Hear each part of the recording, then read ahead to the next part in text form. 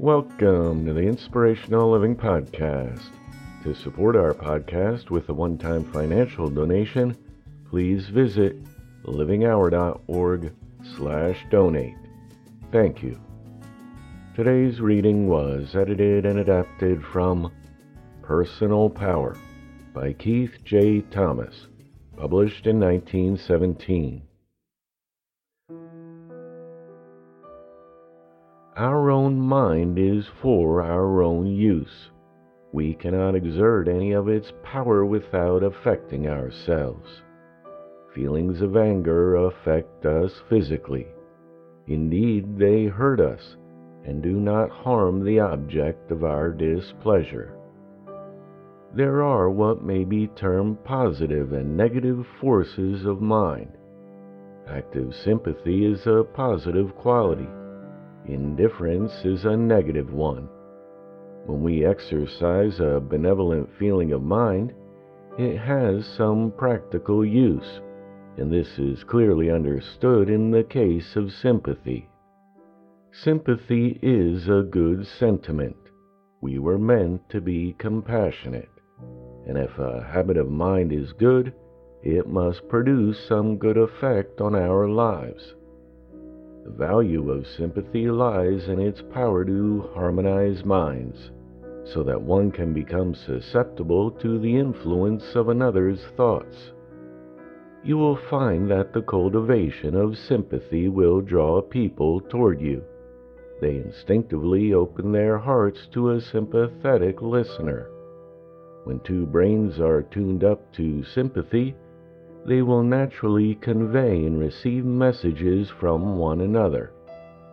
The action of the brain is similar to that of a phone in its ability to generate waves.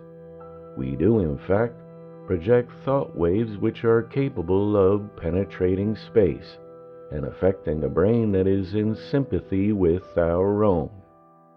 If two minds are in perfect accord, there is a double force at work between them. Not only is there the actual power of the spoken word, but also the power of the projected thought, which reaches the brain as surely as the sound waves reach it through the ear. For this reason, a mind that is in perfect harmony with another will gather meanings and thoughts that are not actually expressed in words. The spoken word is merely an indication of the complete thought that is in the mind, and only a sympathetic brain will gather the whole of the message. It is easy to see that the gift of sympathy, developed to perfection, must exercise a very beneficial influence, even upon the most practical affairs of life.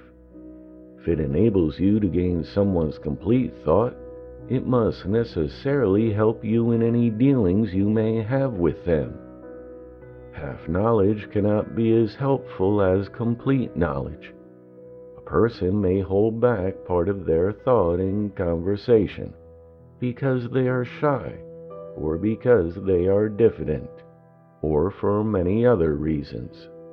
If you can gather the thought that is withheld, you are so much the wiser, and you will surely gather it if your sympathy is perfect enough.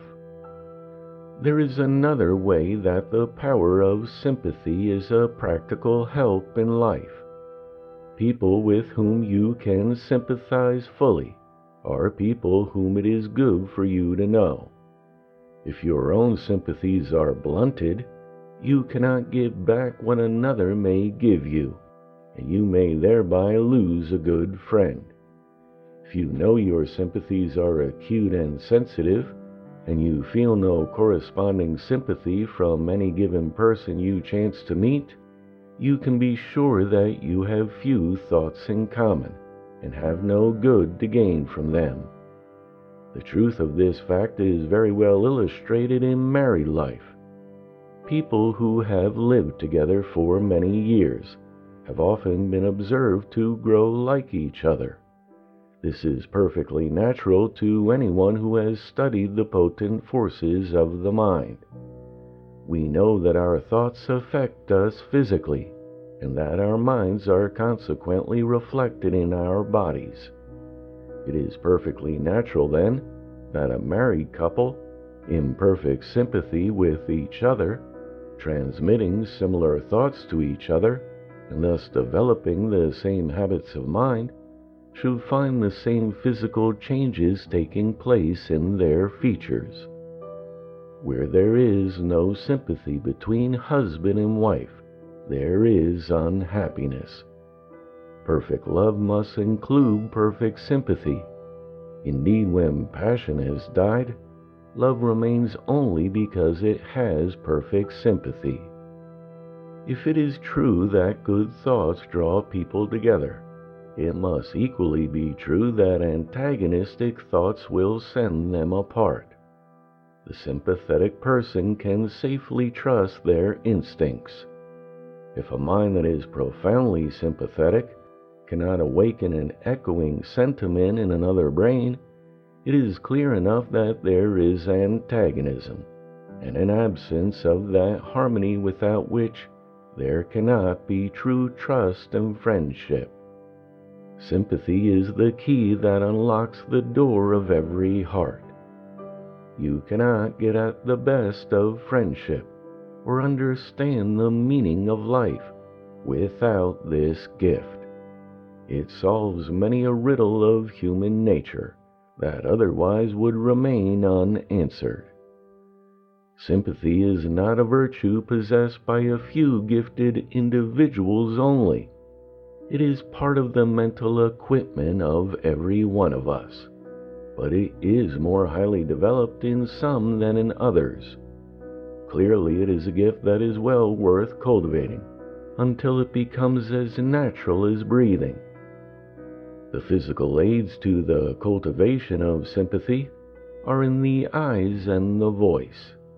A clear, understanding gaze and a soft tone of voice help the mind to transmit its sympathetic force. Get into the habit of looking at things from the point of view of the person you are talking to. This habit will broaden your own mind and enable you to appreciate the outlook of every class of society. The golden rule of life is to make allowances for everyone but yourself. If you do that, others will make allowances for you, and they will not find much difficulty in doing so. Remember that every person you meet has the same divine element in them that you have. If you will only sympathize with every individual, you will be sure to find it, and in finding it you will lose self-consciousness. You will enlarge your mental outlook, and you will become a worthy member of society. We can only get the full value out of life by possessing the widest sympathies. If we can share the joys of others, we increase our own joys. You can get something good out of every person you meet if your sympathies are large enough. And unless you can enter into the minds of other people of varying tastes and points of view, you can never understand what life is. You may read books, you may go to plays, you may travel, and you may theorize in your mind, but you can have no real practical knowledge of life until you understand human nature. All the books in the world cannot teach you so much as the book of life, and in understanding life, you will understand books, plays, and places as you never understood them before. There can be no doubt that it is the duty of each of us to take our part in society. This duty is a double one. We owe it to society, and we owe it to ourselves. The keynote of life is duty to one's neighbor, and our neighbors are all about us. There are people we meet who need our sympathy. There are others who need our help, and others who need encouragement. In every gathering of people, we should be cheerful, bright, and interesting, not only to please them, but because by doing so, we can draw them out and do good to ourselves. It is our duty to shine in society in a quiet way, so that we may give pleasure to those with whom we are brought into contact. Life, to be complete, must be many-sided. We can learn to look on the humorous side of things from one person. We can learn patience from another. One person can teach us optimism. Another can teach us to love literature. The scientist can show us how to appreciate the marvels of nature. The child even can teach us faith, trust, love, and the habit of looking on the bright side of things, and forgetting our troubles and disappointments. Some people can get endless pleasure out of a garden.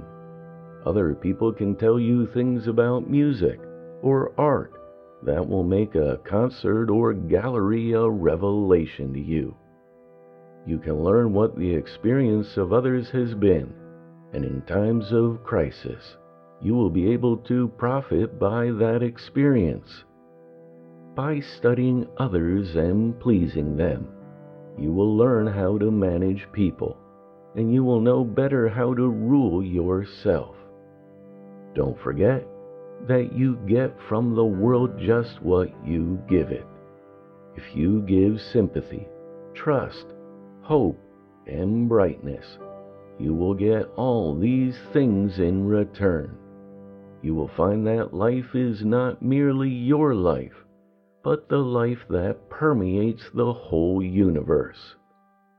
You can forget your own disappointments in the triumphs of others. From others you can gain courage and strengthen your self-reliance. You were not meant to stand alone in the world. There is help and encouragement for you to be drawn from other people. What you need to strengthen your own individual weakness, you will find in those you meet. All you have to do is to give abundantly of your gift and of your sympathies, and you will always receive the same in return. Some will give you strength, others will give you wisdom, and still others will give you joy. All the people you meet are sent to you that you may learn from them. You are to learn all you can, so that you, in your turn, can serve those who wish to learn from you. Life is a great cooperative society. We depend upon each other, and we should help and sympathize with each other. But we can only help by becoming wise. And we can only become wise by learning from others, which means we must sympathize. Without sympathy, we are without all that life holds dear.